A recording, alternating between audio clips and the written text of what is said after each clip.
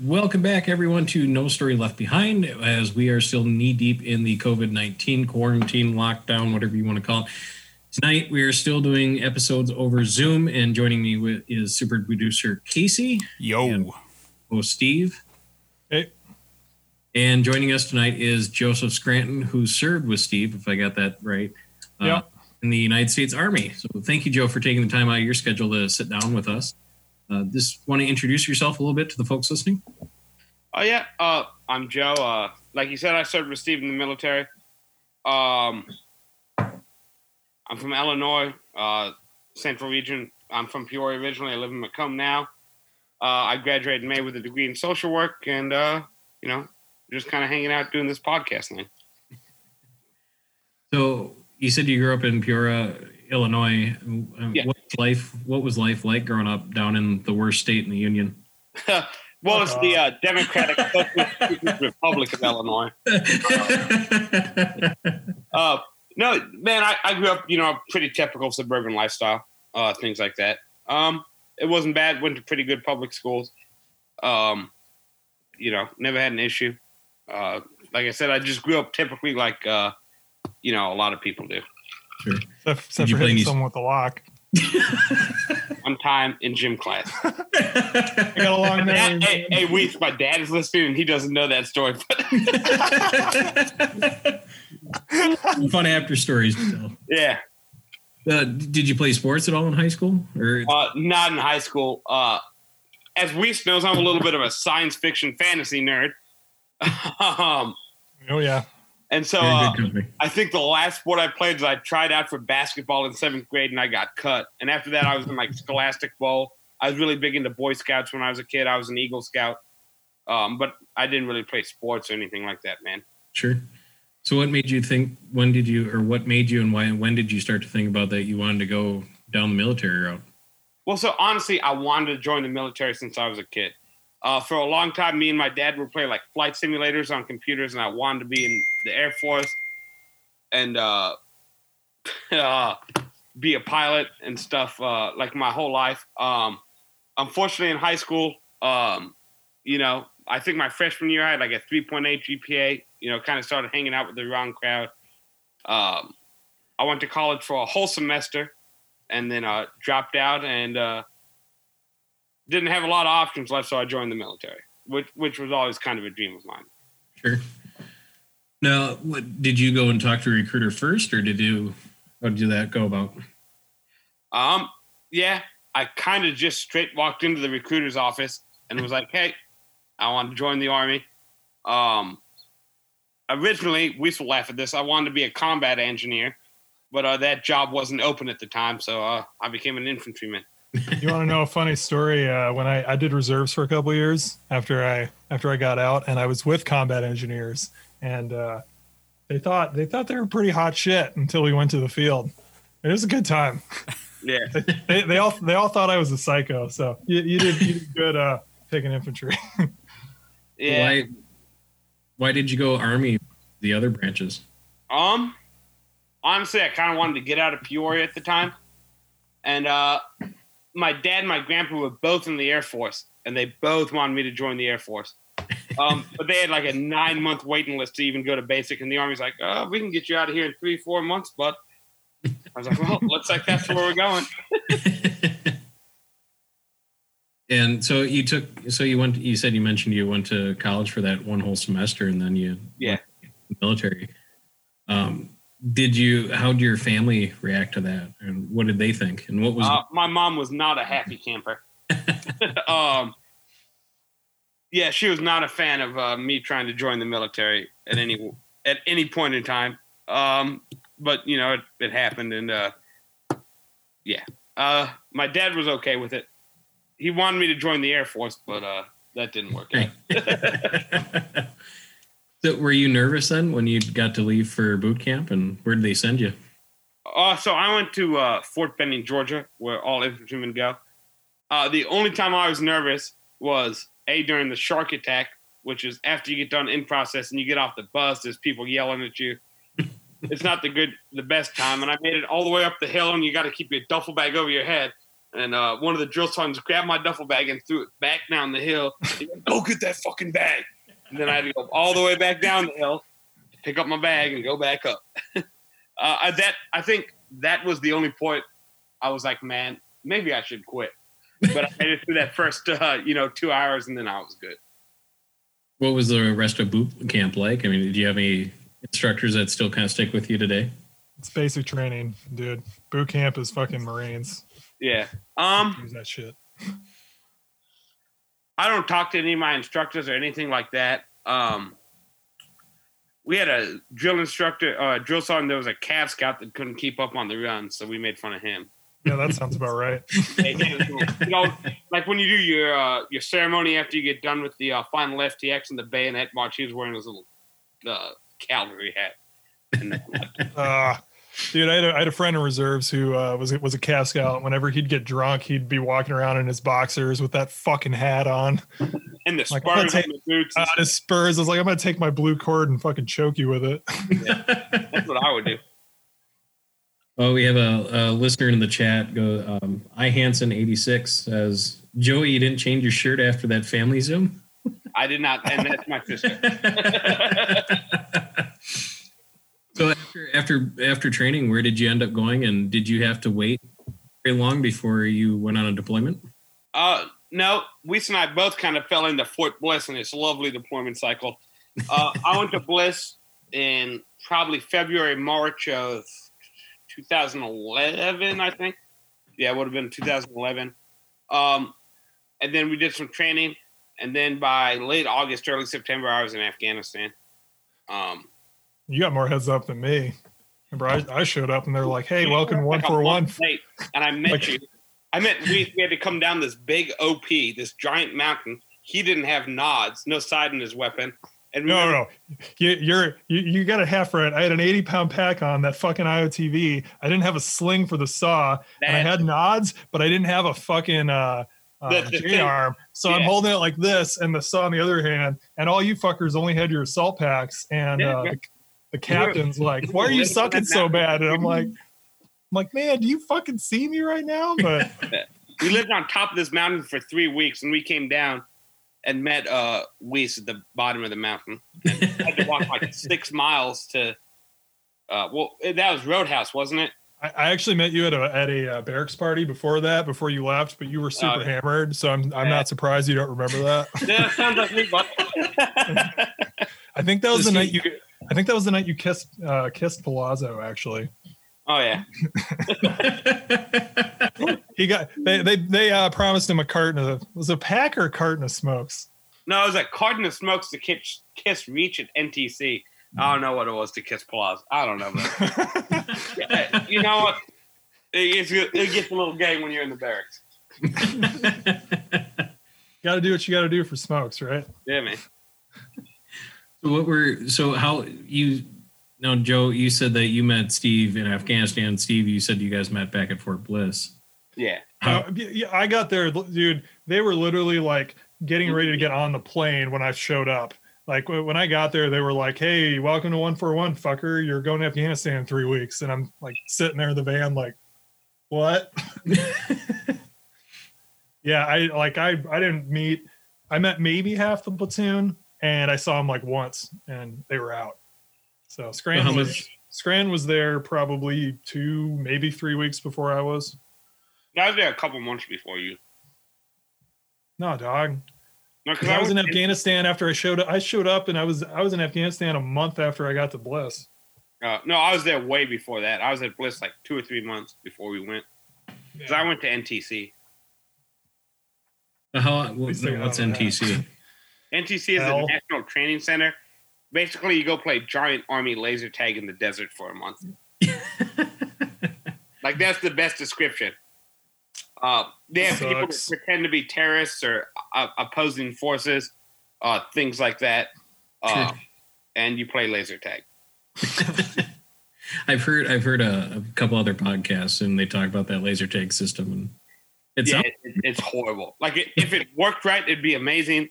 But like everything else in the military, it never works right. It's funny as hell when it does work right, and you're doing you're like, hitting this village, and all of a sudden, like when I did it with Carson, all of a sudden one of the privates in the other team, I just hear beep, and I'm like, oh, Green, you're dead. And then I wrote a whole letter to his wife that I was going to send about how he bravely charged the village, and gave it to him after he got back from being dead for a couple of days. It's a blast. So how did you guys get to know each other when you're over there? How much did you guys interact with one another? We lived in the same room. So I think at one point we got get along. What? I think at one point we got in a fight. I don't know if you can see the scar on my knuckle right now, but that is from that fight. From where you punched the floor? I tried to punch him and he moved, and I punched the floor.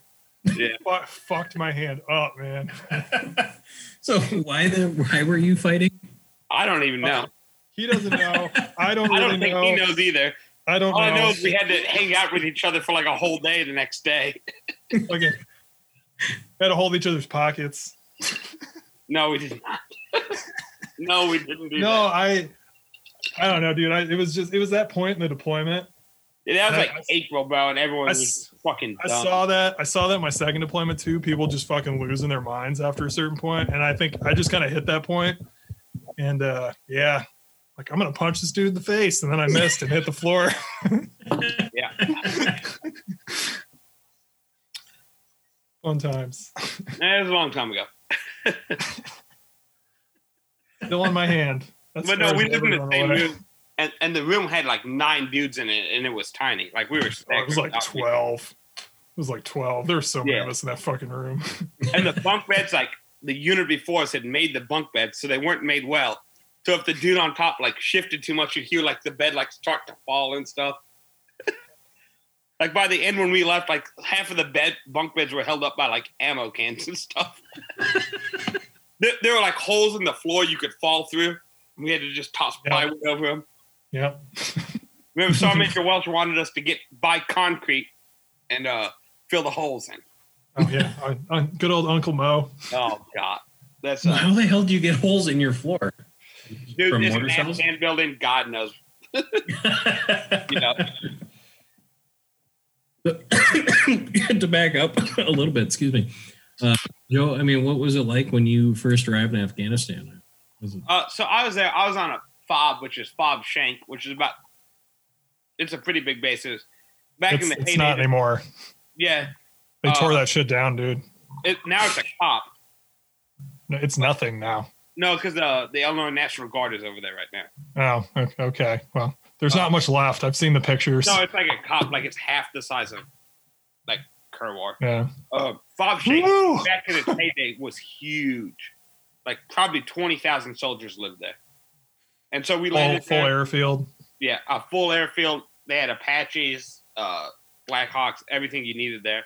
They had a PX you could go to and buy stuff. And so that was kind of like, honestly, being in garrison. Like, you get rocketed.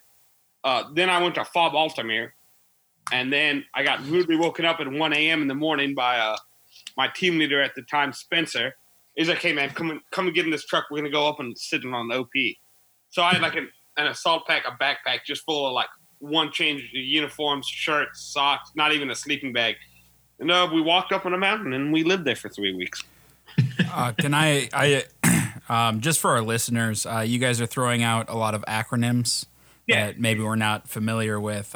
So FOB is a forward operating base. It's generally a more developed base. It usually has plumbing, hot showers, hot food, things like that. Okay, and then I think the last one you did was OP?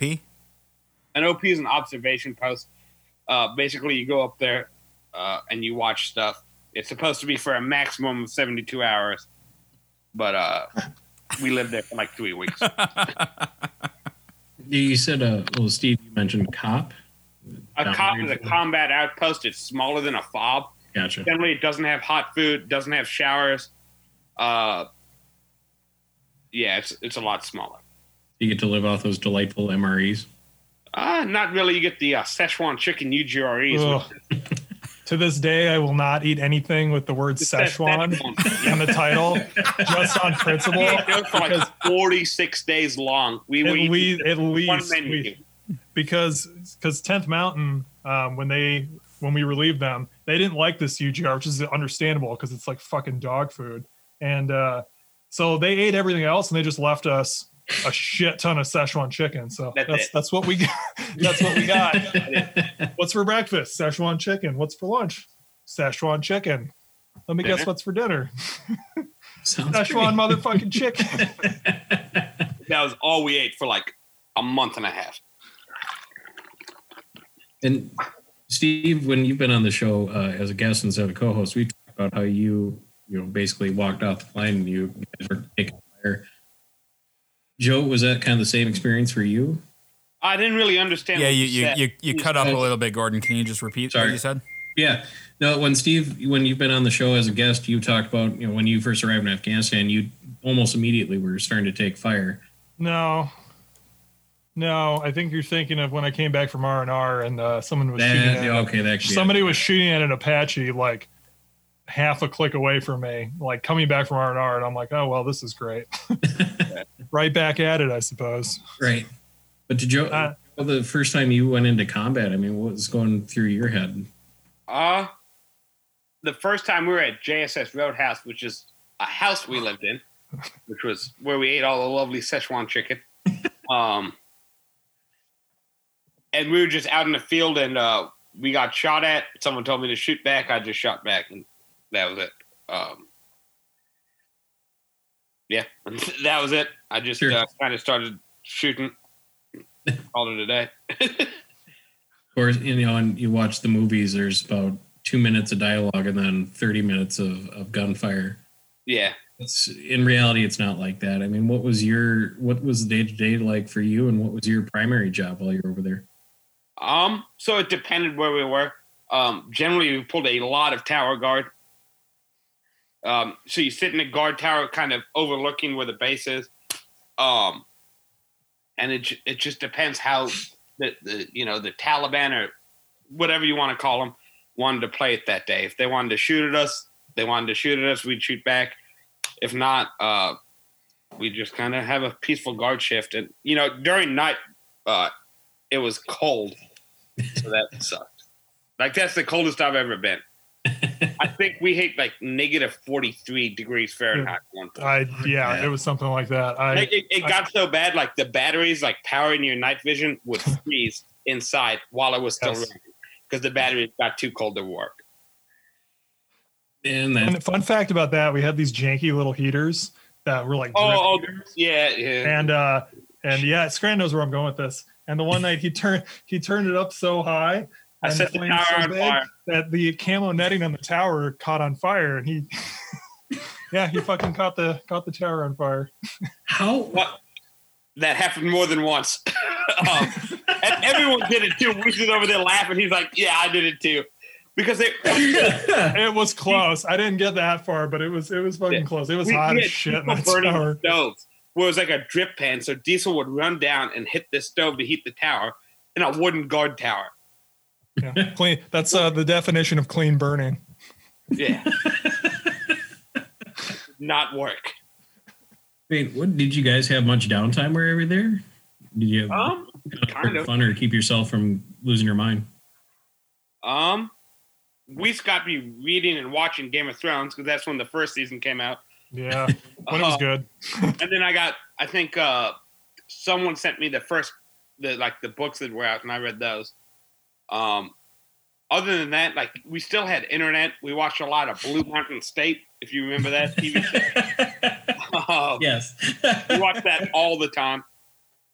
And then, we had internet, but it was it was in and out. So, yeah, people would, like, download TV shows and stuff like that. And we'd watch stuff like that. Expensive and shitty internet.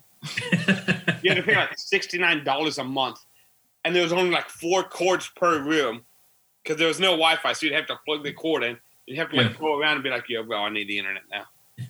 for like 500 kilobytes a second. Yeah, and it was $69 a month, and you had to pay. So you're doing a lot of streaming, is what you're saying, on that high quality. I don't know. Did you have Did you have time, at least when you're over there, to keep in touch with family and friends? I know we've talked about on other episodes, using Skype or of Skype, if you will. So we had phones, and you had to pay for your phone minutes too. Kind of, I guess, like if you were in prison.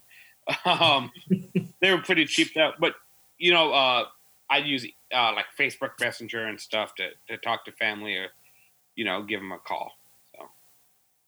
And Steve, like you mentioned, you came home on R&R. I mean, did you ever get an opportunity to do that, Joe? Yeah. When Weiss was coming back from R&R, when I was going on R&R, someone had their hands in their pockets. No. You're gonna tell that story. You better tell it right. So I was going on R&R, and he was coming back, and it was cold. It's like 2 a.m. I'm like, dude, there's no way anyone's out here. We were coming back from like the USO or something. I'm like, fuck this. I'm putting my hands in the pockets. Sergeant Major walks around the corner and goes, come here. And so he makes us do 5 push-ups, and he's yelling at Weiss. He goes, Weiss, I've been in the Army a quarter century. Do you know how long that is? He goes, 25 years, Sergeant Major. He's like, shut the fuck up, smart ass. Do more push-ups. That's wrong. A long fucking time. A long time. I was like, whoa. No, that was, he busted That's me. old Uncle Mo.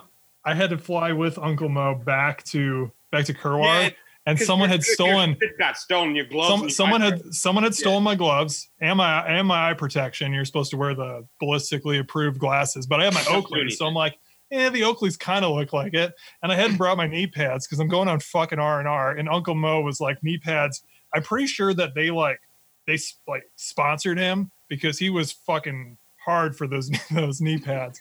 And so I'm on a Blackhawk with him with no knee pads, no gloves, and Oakleys. And I'm sitting right across from him, and I'm like, I'm just waiting to get yelled at, but I'm like, we're almost there, and he hasn't noticed. And then all of a sudden he goes like this, and he points at his knees, and I'm like, I'm gesturing at my knees, and he sees my hands, and he goes like this. And I'm like, oh, and then he points at the glasses, and I'm like, oh, fuck. And like, we get off the Blackhawk, he's chewing me out. I find my team leader, who was Spencer at that time, and told him what happened. And he goes up to Spencer, and he's like, are you Private Weiss's team leader? And he's like, Roger, Sergeant Major. And he's like, how come he didn't have any iPro or E-Pads? Like, well, it sounds like they got stolen, Sergeant Major. That's not a good fucking excuse.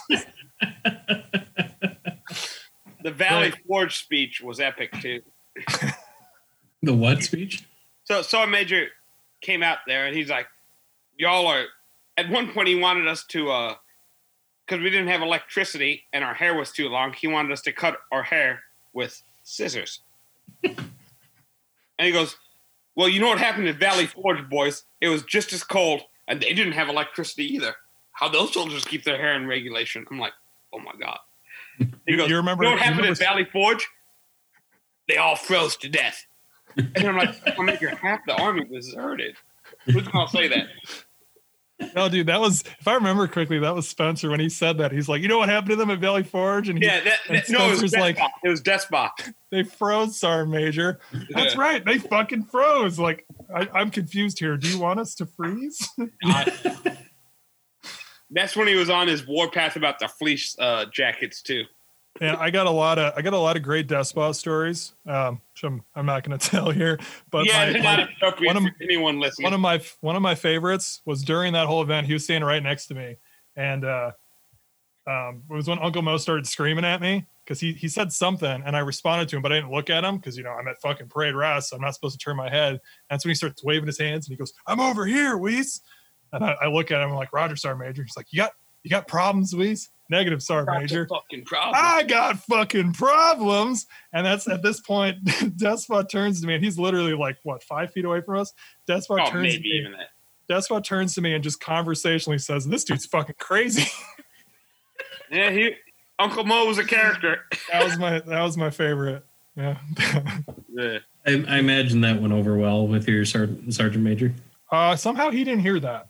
Yeah, that's one of those moments. He was a little odd.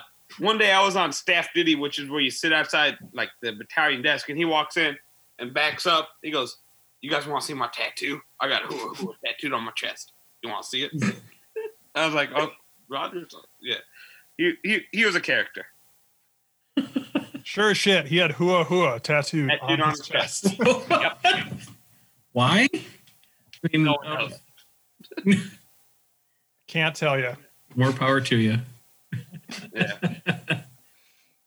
Being out on a fob, I mean, did they give you an opportunity? I know the USO brings entertainers and concerts and stuff like that out there, but did you? Nope. See anything? The Fuck closest no. we got to entertainment was someone like brought a DVD of 300 and we watched it one night. No, we watched Blade 2 for Christmas, remember? Because everyone was arguing about Christmas movies. And for Blade some 2 's a- reason, it was Die like- Hard's a Christmas movie too. because, Wait, you know, how the is best Blade one- 2 the a best Christmas movie? Sorry. Beats me, but you said the No, perfect Christmas it's a Christmas movie if Blade there's 2. no. So that's what we watched, was Blade 2. And the Mighty Ducks. And the We had a Mighty Ducks. snow day where like the air was red and we couldn't go anywhere. And we watched all the Mighty Ducks within like 6 hours. Okay, that sounds amazing. That's pretty good. I mean, What he there's- means by there's air- worse when- movies to watch. When he says air is red, so they don't give a flying fuck about us, really. Like, there's 3 feet of snow on the ground. It's negative 30 out. Go on fucking patrol. But if air has certain levels of like readiness, Visibility for I guess you could helicopter. say, visibility for helicopters and such, and it's green, amber, red, and black. Black's like a hurricane or a tornado, which we had. But red is like the threshold where like the helicopters will not fly, and that's the only time we get a break, because if air is red, we don't have air support. And they're like, oh, well, you know, they're expendable, but they're not that expendable, I guess. He's not wrong. So what would be a red condition then before they call out? Cloudy. It's got to be a pretty bad snowstorm, and we had quite a few. It's something, and I'm from Illinois, something you wouldn't want to drive during. Yeah, you know, I remember middle school maybe. Got stuck with my mom driving from Hudson, Wisconsin to Green Bay in a whiteout blizzard, and we couldn't see more than 3 feet off the front bumper. Yeah. If it's so bad that you don't, you know, a Midwesterner doesn't want to drive through it, shit's gone That's side. about it. So And then, you're yeah, saying it was snowing in hell? Here's Wisconsin. Better than your state. That's where we're going to put all the goodies.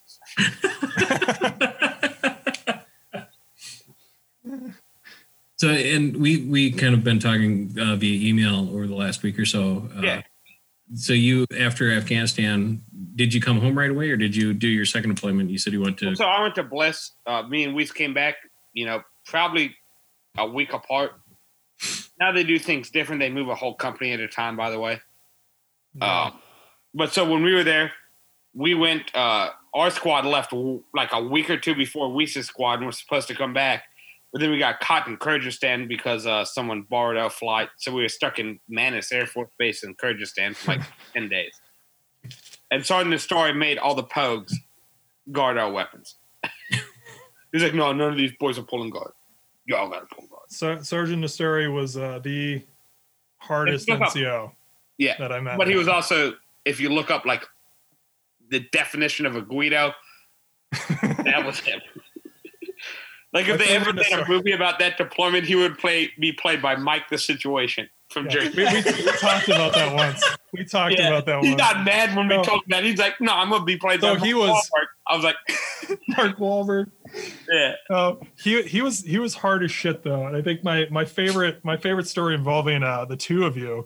So when we were on OP Dabari the second time, and it gets boring on an observation post. We had like 6 books to read, and you're just sitting up there all day. And for some reason, Scranton is shirtless and singing. What Lady Gaga song was it? Oh, it was Bad Romance, man. Bad Romance. And he's dancing. He's dancing to it. That's On a top of the- classic song. He's dancing to it on top of the mountain and singing himself shirtless. And all of a sudden he stops and looks up and we all turn. And the star is just standing there with his arms crossed, looking down at him. His eyes are like half closed. Like He was laughing, though. he was trying so hard not to laugh, but he's just shaking his head. And we're all like, what the fuck's he going to do? That dude was weird. Oh, he was a great dude. He's still in the Army, too. I think he's at E8 now. That doesn't surprise me. When I got my 5, Duvall called him. I was like, he freaked me out on the phone. He was like, oh, no, I'm glad for you, brother. Come to Ranger School if you want to be a man. I'm like, Nope. seems like a little too much work for me. Hard pass. So you came back to Fort Bliss. How long did they have you sit there before I went home? The same deployment to Kuwait? No.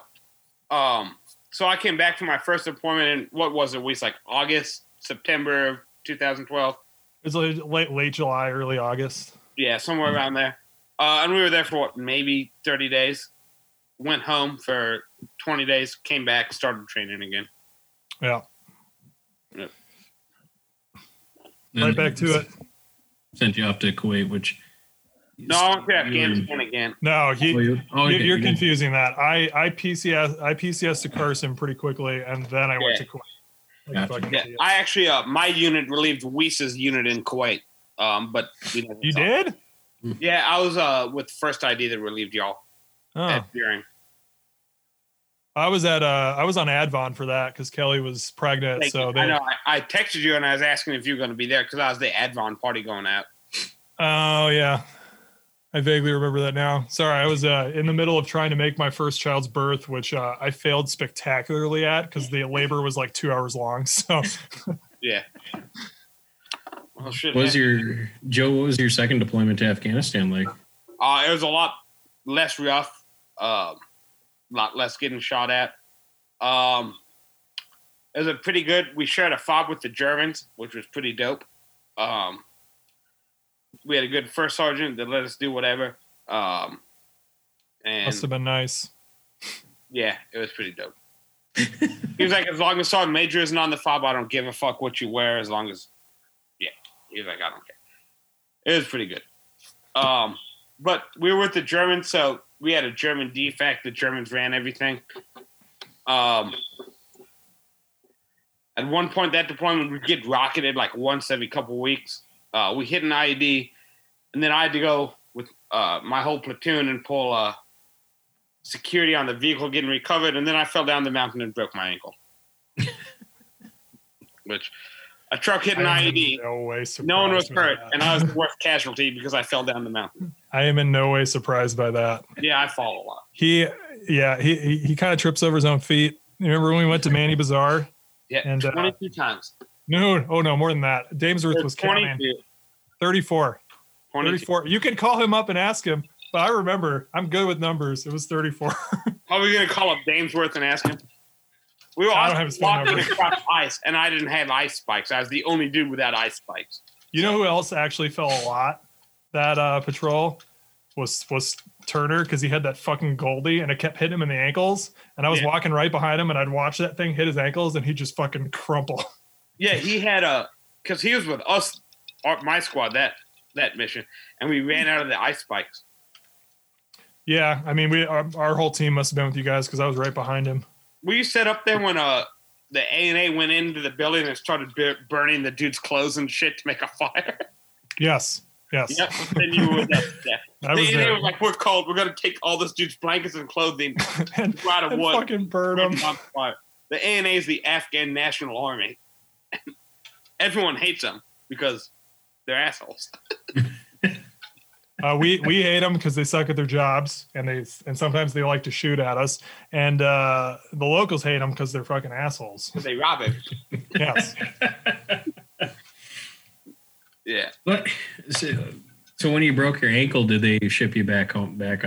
No. I broke my ankle and I walked all the way down the mountain, and I got in the truck, and I was like, "There's something wrong with my foot." And our medic was like, "Here, I'm gonna cut your boot off." And then he cut my boot off, and he's like, "Yeah, we got to walk again." I'm like, "Dude, I don't have a boot anymore." And like it looked like literally like half a softball attached to my ankle, like it had swollen so much. And he's like, "Oh shit, Sergeant Scranton, how are you gonna walk with no boot?" I'm like, "I don't know, Speedy. You cut my boot off." So then I had to like literally like hobble like about 50 yards to the first sergeant's truck, and he was like, "Scranton, what happened?" I was like, "I fell down." He goes, "Yep." And so I went back to our fob or our cop or whatever it was at that time, and we had a like a E7 medic, and he was like, "Yeah, your ankle's broken. You got to go to the German hospital up at Mazar-e Sharif." And then I went to the German hospital, and that was interesting. What happened there?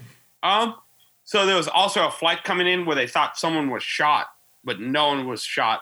And so somehow the medevac code got screwed up. So they thought I was shot. And they were all just speaking in German around me. I'm like, dude, just look at no, I'm not shot. Just look at my ankle. And they're like all yelling in German. I'm like, well, this is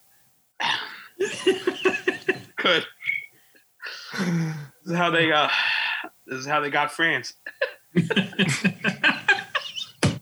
And like one of the nurses, like I was skeeved out enough, and one of the nurses was like, because I took French in high school and French is my minor now, I can speak it well enough. So I said something in French, and the nurse spoke enough French to translate to the doctor that spoke enough German to find someone that spoke English. And I was like, stop. And it was just some British doctor that walked in, like the old-timey family doctor with like the white lab coat and the stethoscope, and he goes, oh boy. And he like looks at my ankle and he goes, oh, that's that good. And he's like sitting there patting it. I'm like, I can't stop touching it. Now that I look back on it, it's goddamn hilarious. But at the time, that sucked. Oh, shit. So ankles obviously broken. I imagine they put you in a cast or something or another at that point. Yeah. Did they bring you back to the States from there, or did they? No, I went back to where I was stationed at, and I worked in the TOC, which is the Tactical Operations Center. Basically, I ran radios, stuff like that. Ran the raid cam and the blimp. Oh, yeah. Yep. You were a TOC bitch. Yep, for a whole 2.5 months. Yeah, you earned it. At that point, I earned it. Yeah. And the first sergeant get a pass after fucking Kerr. Our first sergeant was Sergeant Casillas from Charlie Company. He was the dude that got shot in the head from Charlie Company down at Troy. Yeah. He was our first sergeant on that deployment. So he didn't care. Did you finish off your deployment then in the TAC? What'd you call it? Kind of. We went back to Camp Marmot, which is it's a pretty big base in northern Afghanistan, and that's a pretty peaceful place. So we went back there, and then we did like property, like vehicle reclamation, stuff like that. We were like working on people would pull their Mat V's through, pulling all the SI out of them, stuff like that for the last. Yeah. Make sure nobody's stealing from Sergeant Major's truck. Yep. Oh shit, we did that. We didn't do that.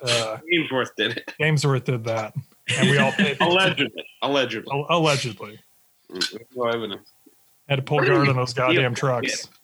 The headsets, that's what he stole. He stole the headset, and then we had to pull guard on it. And I just remember because Turner and I were on the same shift, and his idea was that we were going to get adult size Power Ranger suits, the yellow and pink Power Ranger, and we were going to put those bitches on, and we were going to fuck with everyone else pulling guard at like 3 a.m. I don't know why we didn't do that. Probably because we were lazy. Well, dude, I remember I bought Pokemon and a Nintendo DS, and when that finally arrived, that was like the happiest day of my life. I was sitting there like a little kid playing Pokemon Soul Silver. You guys could actually order your own stuff and have it sent over. You could order it, but we got mail like maybe 5 times at the tops. Well, it got so bad that one time. Remember that Cupcho had called a senator, right? And they literally so our mail would be sitting at the base, and they had it took 6 Chinooks to bring us all our mail because it'd been sitting there for so long. Because the Chinooks don't want to fly alone, and they didn't want to fly to where we were, even at night. Get shot at. They're going to get shot at. Listeners that don't know what a Chinook is, it's a giant cargo helicopter. Yeah. For lack of better. I can't imagine they're fast moving. It's the big one with the 2 rotors on top. They actually are faster than Blackhawks. It just doesn't feel like it when you're in there. Yeah, when they get up to speed, they get up to 200 knots. Blackhawk's like 160, but Blackhawk's much more agile, and I'd rather be in that if they're shooting RPGs at us. Were you there when we did the air assault on Punch Fire or whatever? Yeah, I was there. And we ate the Egg McMuffins before? Yeah. So I ate like 5 Egg McMuffins, and we're sitting. Remember how we kept circling around? Yep. We were waiting for the Apaches. So I'm sitting there getting sicker and sicker, and I have the 240 with the big machine gun. I'm like, dude, I'm not gonna make it. We touch down, and I can't, like, I stand up, just Ralph all over the 240. Spencer has me, like, by the back of the vest. He's just, like, pulling me out of the chopper. I'm just puking everywhere. It was bad. Like, the crew chief at the back, he's like, someone's got to clean this up. Like, bro, I'm not getting back on this chopper. Yeah, you're right. Have fun with it. No, like, it was so bad, dude. Like, it was, like, inside the Picatinny rails and everything. It was bad. I was just puking my guts out. I only puked in a helicopter once. That was going on R&R because it was like 60. It had to have been at least 60 mile an hour winds, and we shouldn't even have gone. But we had who was that major in S3? Major Messer. He was one of the ones going on R&R. He's like, no, we're flying today, so we got a civilian helicopter. I'll be right back. Yeah, and we hit a patch of bad air, and as the pilots called it, and plummeted 1,000 feet. And we came out of that, and we almost hit the mountain. I didn't see that. Probably a good thing I didn't see that. But you're in a helicopter at that? Yes. And after that, the crew, I must have been pretty green because the crew member handed me a puke bag, and like 5 minutes later, I was filling that son of a bitch up. Well, 1,000-foot drop is like, that's a significant amount of altitude.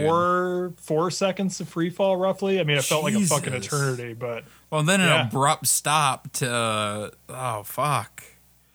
Can't even imagine. By abrupt stop, it kind of like leveled out. Yeah. Leveled out. And yeah, that's what got me. I'm like, nope, I'm out. I'm out. I can't do this.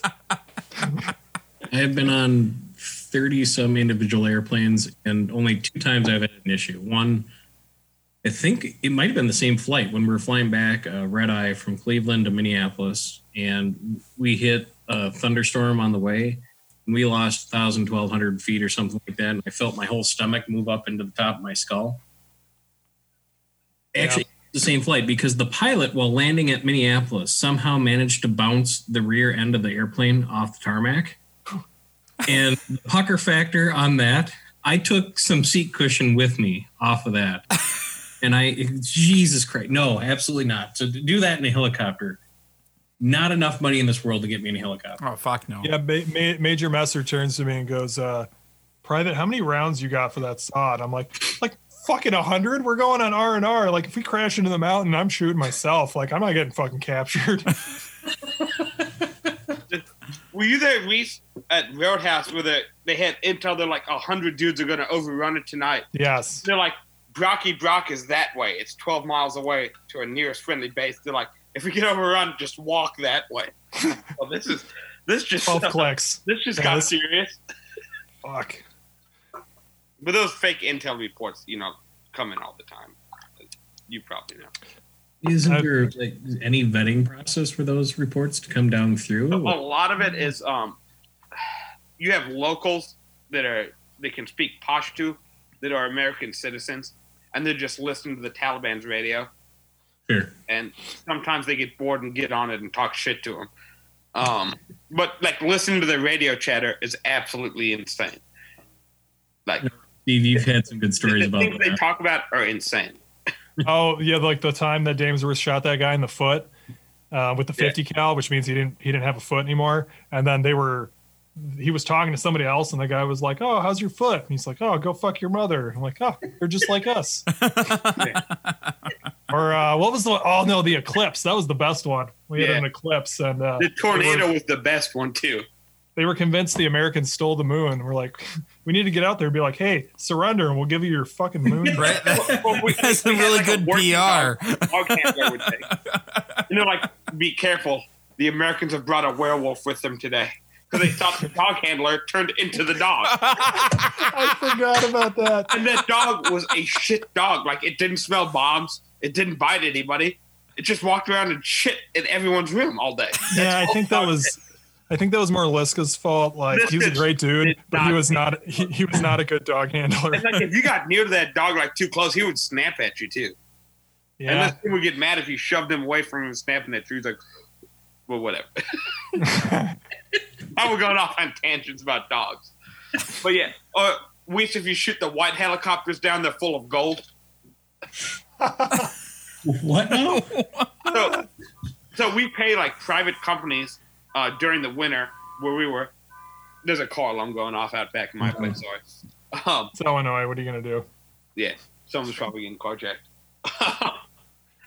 No, so we paid like private companies to fly us like food and water, and some of those choppers were white, and the Taliban thought if they shot one of those down, they were full of gold.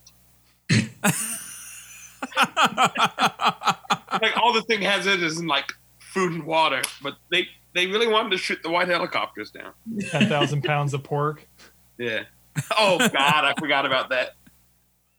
Our cook was shit. Our cook accidentally ordered, instead of 100 pounds of pork roast, 10,000 pounds of pork roast. And we didn't have anything to store it, so he literally just like left it outside to rot. And you can't give it to the locals because it's fucking pork. Right? Jesus. Well, But our Terp Shear, our good Terp, like we caught him eating bacon once. He goes, I don't care if it's pork. He goes, I will soon move to America. I will drink alcohol, marry a blonde woman, and eat pork. No, you know what, bud? Go ahead. He was a good dude. We also introduced Shear to pornographic films. we were talking about it, and we were telling him, he goes, so you would have this movie called Porn. I'm like, no, dude, it's a bunch of movies. He goes, you mean they have sequels? Like he didn't understand the concept. And then like Ward took him into like the back of the truck and showed me. He goes, I like these movies, porns. He was the Terp we trusted the best because he was straightforward. He was the one that pissed Nastari off to the point where Nastari was going to fight him, right? No, that was Ollie, the short one that we thought. Ollie, yeah. Ollie was the one we thought was talking to the Taliban because Shear said that he could hear his voice on the radios and shit. Yeah. So if you get an incident like that, I mean, how much investigation, or do you guys pass that up the pipeline? Prove it somehow, man. I mean, here's the thing. You're alone out there. The closest base was maybe 6 miles away, but you have to walk the Hindu Kush Mountains, which are probably, besides the Himalayas, you're not getting over those mountains. That 6 miles might as well have been 1,000. Yeah. You're not getting there except for a helicopter. Even during winter, the passes snow, so no one can drive. So, dude, it's just you and the 50 dudes you're there with. Maybe we had 50 dudes at Kerwart when we had everyone there. Sure. Maybe. Yeah, 50 infantrymen and then a bunch of worthless pogues. Oh, those artillery dudes got canned, remember? They all moved out. Remind me what again POG stands for. It's very important. Personnel other than grunts. It's anyone who's not infantry or something like that. Our cook really hated that word. Remember when we got the good cook, though? When our shitty cook went on leave? Yeah. The E6? Yeah, he was the shit. We remember one day you and I had just got off guard, and we got breakfast, and we were sitting down, and we hear one shot, and we're trying to eat. We're like, no one. Yeah, that was the story I was gonna tell. And when he says breakfast, it was a good ass breakfast. Like the eggs weren't running. The dude made us French toast, fucking French toast, eggs. Fruit Loops, and then we hear the shot, and we're like, we're just. I think we took our food with us to the guard tower. I was like, I think, maybe it's just A&A shooting at because they always do that. They always pop off. And then we hear the 50 going off, and we're both like, fuck. And then we got to run from the chow hall back to the building. Ran through the mortar pit, called them a bunch of choice words, if I remember correctly. It was probably a homosexual slur. I would more than likely. I would guess. That was tornado day. No, that was the day I accidentally shot the roof with the Mark 19. Which was also, I'm pretty sure that was tornado day, dude. Tornado day was when we got called up for QRF because the 2 dudes from Delta Company got shot. Yeah. And then the A&A dude got killed, and like the Taliban had him and like cut part of his head off and like tried to scalp him or something like that. Yeah, it was intense. That tornado day was intense because the tornado's touching down, and it's not a dust devil. This is like a F2, F3 tornado. This is a full-size tornado tearing through Afghanistan. And you want to know something crazy? I have a great mind for dates. Like I just, for some reason, I remember dates really well. It was April 26th. Was it? 2012, yeah. May 1st is the French Toast Day because that's when Taliban opened fighting season. Because we were both on guard for like 18 hours straight. Yeah. And then you shot the roof with the Mark 19. Now, Mark 19 is a grenade launcher, right? Yep. Yeah. How do you have an AD with? I also had a staff sergeant who would not be named yelling in my ear to pull the trigger. He was trying to correct malfunctions on it because those Mark 19s were fucking shitty and they'd always jam. And we were on a balcony, so we had the roof right above us. And he has the thing canted up. I was like 5 feet away. I watched this whole thing. And as he's trying to correct malfunctions, the round that was like stuck in there went off, clipped the top of the roof, and then spun out into fucking Yargle. Yeah, Yargle was the closest village, and the people that fucking hated us. Yeah, because we ND'd fucking Mark 19 rounds into their goddamn village. At one point, Grimes also ND'd like a fucking law into their village. Our first day into that village was probably the closest I've been in a fight, like people to people in a firefight. And they were probably. Oh, you mean when G almost got us killed? Oh yeah, you were there. Yeah, I was there. We were yelling, "Give us the 3Ds."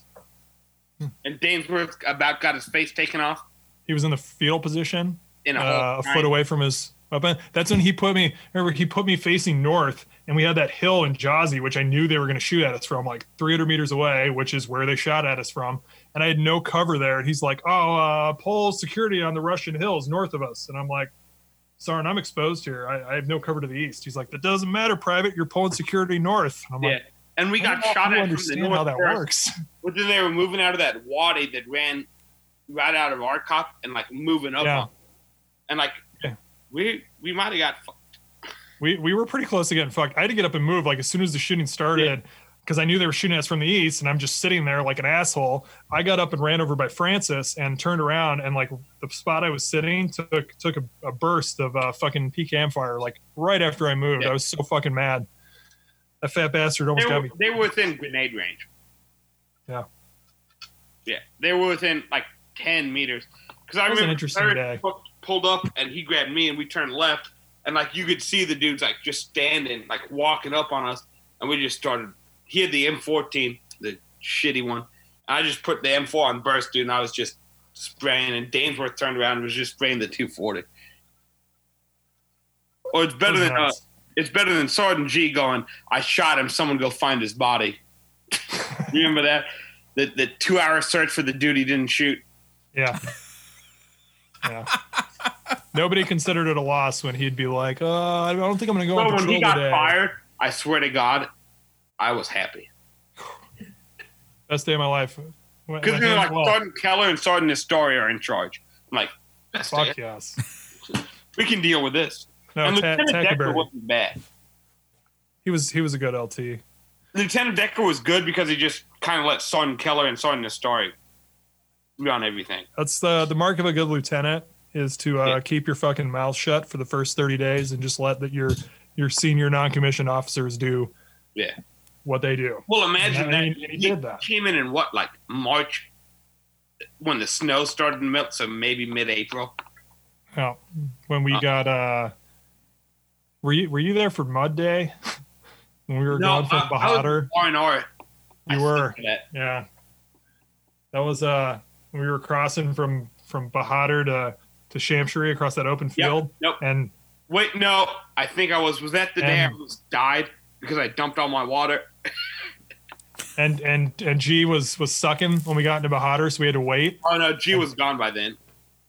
Yeah, so that I know what you're talking about. This was a different day, but he was sucking, so we had to wait, and naturally they maneuvered on us, and I was the last one into that field, and we started getting shot at. We had to bound through ankle deep fucking mud up those terraces, like 400 meters. That sucks so fucking bad. Yeah. All because he needed a break. Oh, remember when we got the new company commander and he went on one mission with us and puked and never went again? Yeah, I was 3 feet away from him because Duval came up to me and he was going to go with our team. And he turns to me and Mock, who are like probably the two most fit dudes in the platoon, no offense.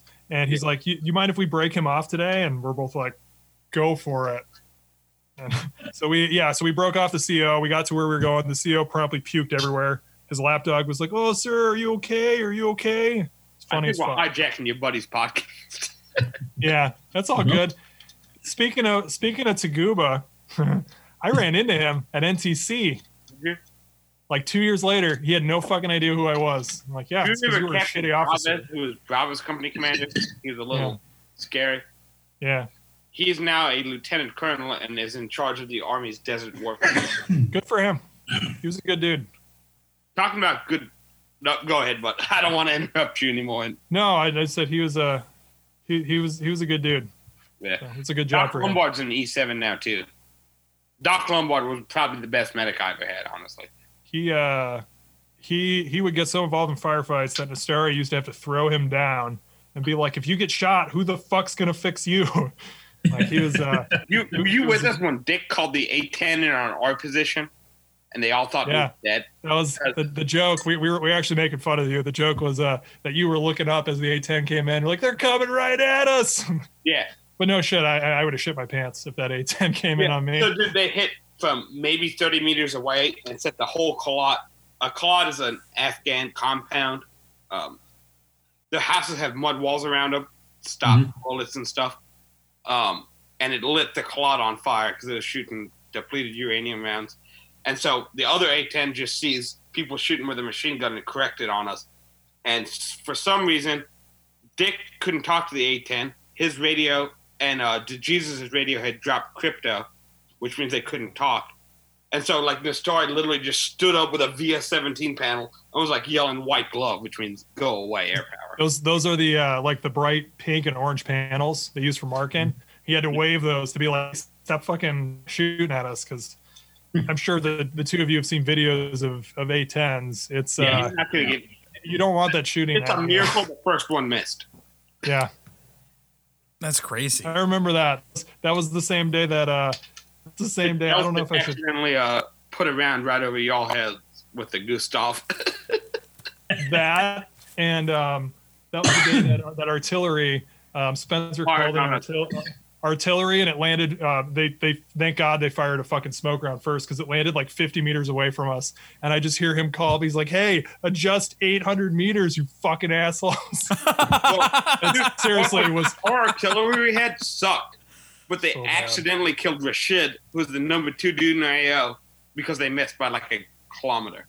Yep. Wow. The dude was getting out of his house to get his fighters ready to go fight us, and artillery was missing where they were supposed to shoot. Would put 3 rounds in his house and killed him and all his fighters by accident and missed. That's a win. I mean, that's God just like grabbing the round and is like, nope, this round is coming. That's you insane. gotta take them where you can get them, man. How do you miss by a fucking kilometer for one, and then for it to hit somebody like that? That's wow. Our artillery was bad. They weren't allowed to shoot because over the mountains there's another base called Charik. And they were registering their guns, which is how they zero them with smoke rounds. And they missed and put a smoke round in that cop. They shot over the mountain. Yep. And so they weren't allowed to shoot. And they had, remember, that was a good 2 months because they only pulled guard duty and we didn't have to pull guard. That was nice. That was nice not having to pull guard. Yeah. And then the E7 lost his fingers too from frostbite.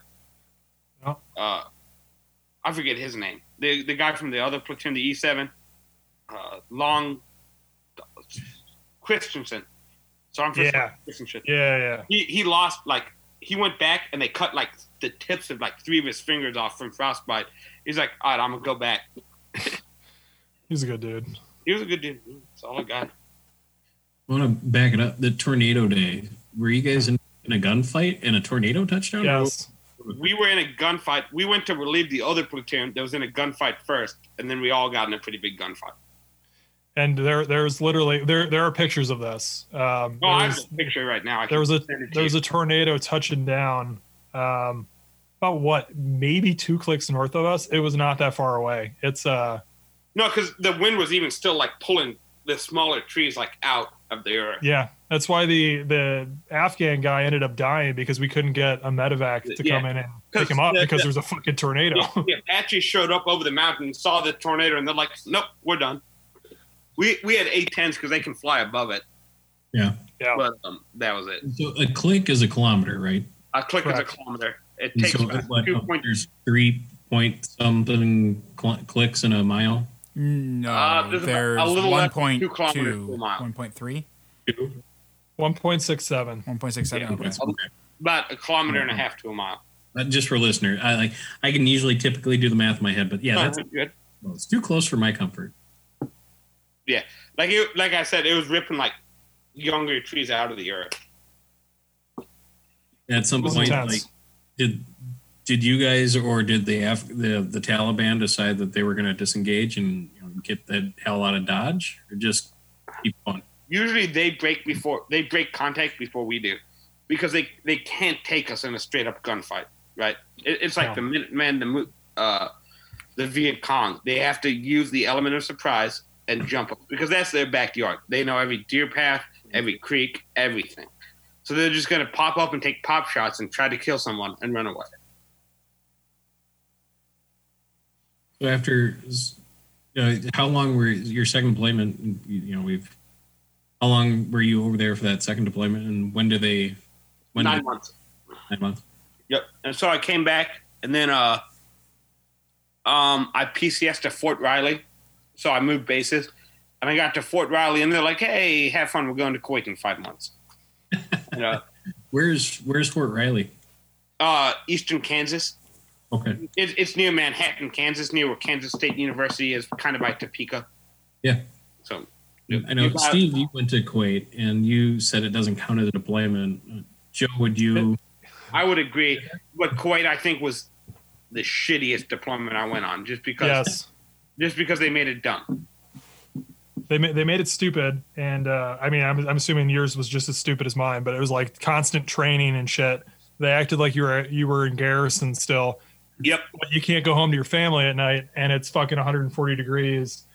And yeah, I'd much rather go back to Afghanistan than Kuwait. It was like the world's shittiest vacation. Yeah. I would much rather do our first deployment than Kuwait again. Agreed. So why are we in Kuwait then? Why do we have a base? We have base Oil. in Kuwait basically because the Gulf War started because Saddam Hussein invaded Kuwait. Okay. So we had to push Saddam off the oil that's in Kuwait, and we had to protect the Saudis. There's still oil, which is why we're still there. We got to do training with the Jordanians, though, my last 2 months, and we got to do training with the Israelis. And the Israelis are the best military I've ever seen in my life. Like the Czechs, the Germans, us, nothing even comes close to the Israelis. I didn't get to do shit over there because I was a squad leader at that point, and they were trying to get me to re-enlist. And like they were holding. I'd been a squad leader for almost a year at this point. Like, and I should have had my staff sergeant, but they were holding it over my head to get me to re-enlist.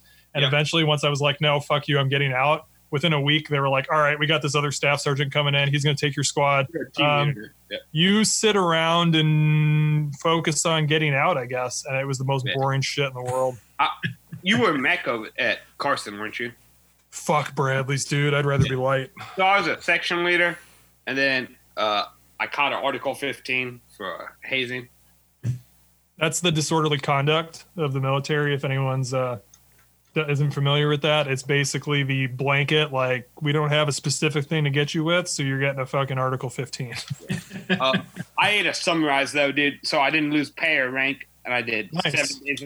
I did 7 days of extra duty because I was hazing, apparently. We're privates. We a few years ago. I wasn't even hazing with that dad waste. A brand new private called me bro, so I made him pull his IRTV on and run around. Dude, I don't know how I never got slapped with this shit. I once had 2 new privates come back from the range, and like the machine gun range, and one was fucking filthy, but he shot like 60, 61 out of 75 or 80, whatever it was. He shot good for being brand new. And I was like, good shit. And the other dude was like clean because he didn't want to lay in the puddles, and he shot like 19. And I'm like, oh, so since you want to avoid the puddles and shoot like shit, you're going to go outside and roll around in the fucking dirt for a while. Yeah. Dude, the only never got nailed for that. Is because like one of the E7s that worked in like the battalion HQ, battalion headquarters, saw me smoking this dude and reported it to the commander.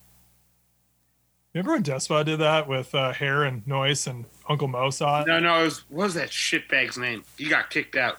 Ski. He got kicked out for doing coke after he came back from being AWOL.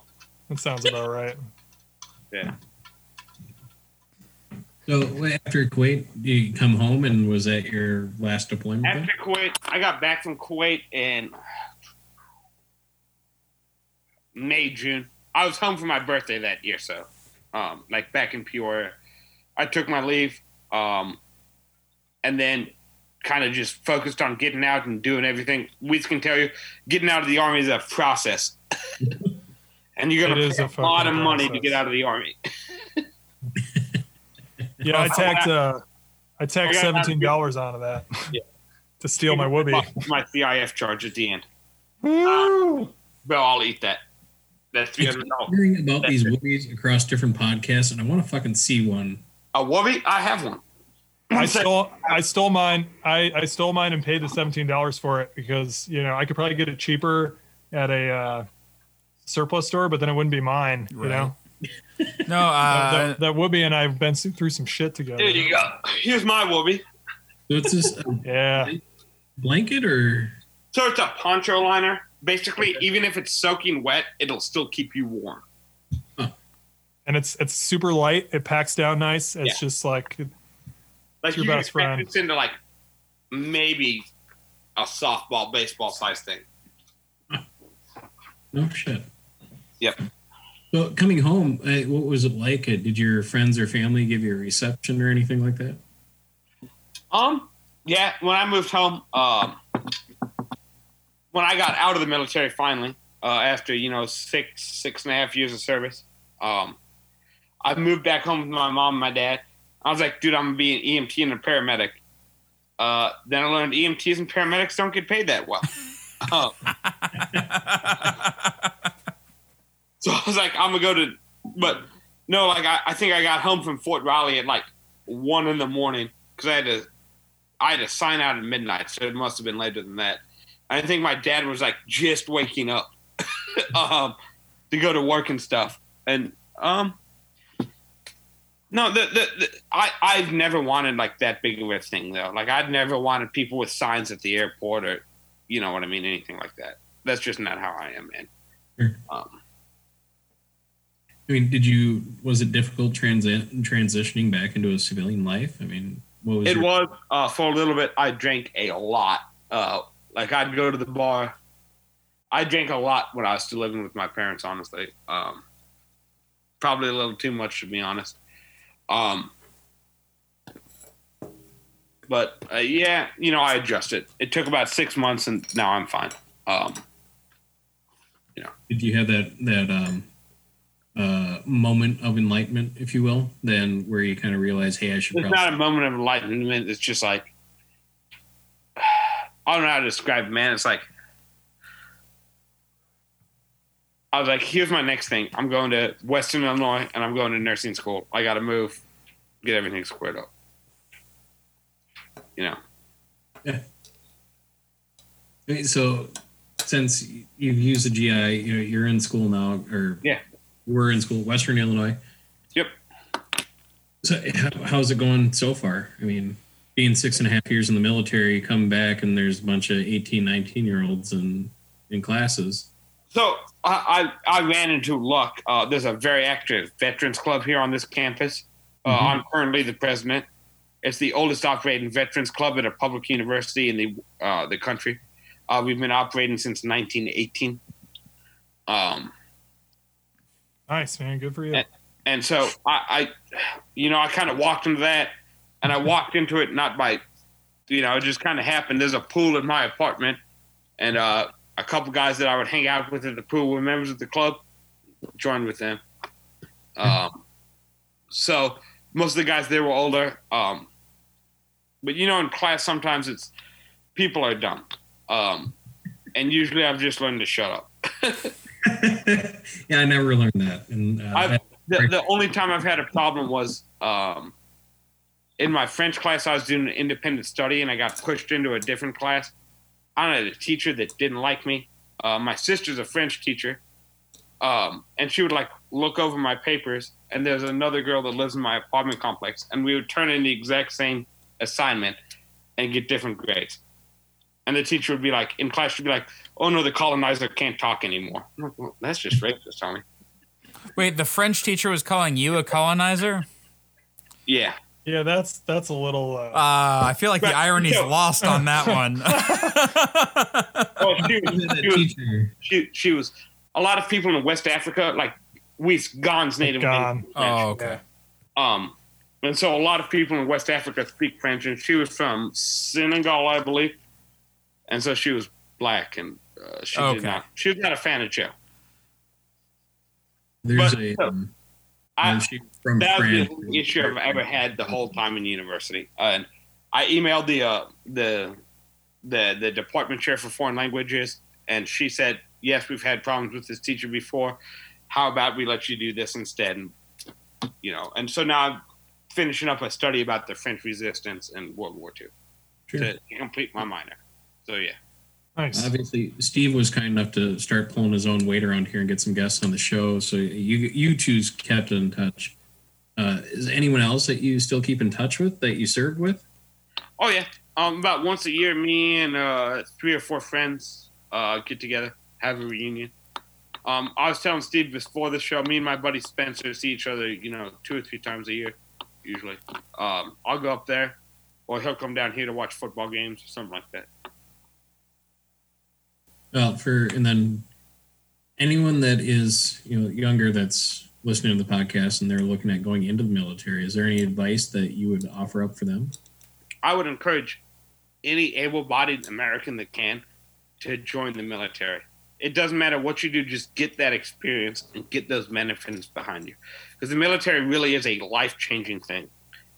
And you can always go to college, man. I'll be 30 next month, and I'm graduating, next week. Just do it, is what I would say. It's a great thing. The military is an amazing thing. Joe or Steve, do you guys have any closing thoughts? Oh man, we covered it pretty well. Any questions? Good voice. Good. Well, Joe, thanks again for coming to the studio, since we can't do that, but thanks for time to jump on the Zoom meeting with us, and thank you for everyone that has tuned into this episode. If you'd like to stay up to date for future guests and recording dates, check the No Story Left Behind out on Facebook and Instagram. You don't forget to follow my other show called Rules of the Arena. You can find that on Facebook, Instagram, and Twitter, also YouTube and Twitch, all under Rules of the Arena podcast. It's available for both shows are available for download and streaming on blindninjastudios.com, Apple Podcasts, Spotify, TuneIn, Stitcher, and CastBox. If you're a veteran and you're in a bad spot, please reach out and talk with a battle buddy, friend, or even family. Or perhaps you know someone and you are concerned about them. Please reach out. You can call 1-800-273-8255 or text 838-255 and speak with a caring, qualified VA responder available 24/7. Thanks again, folks, and we will catch you next time.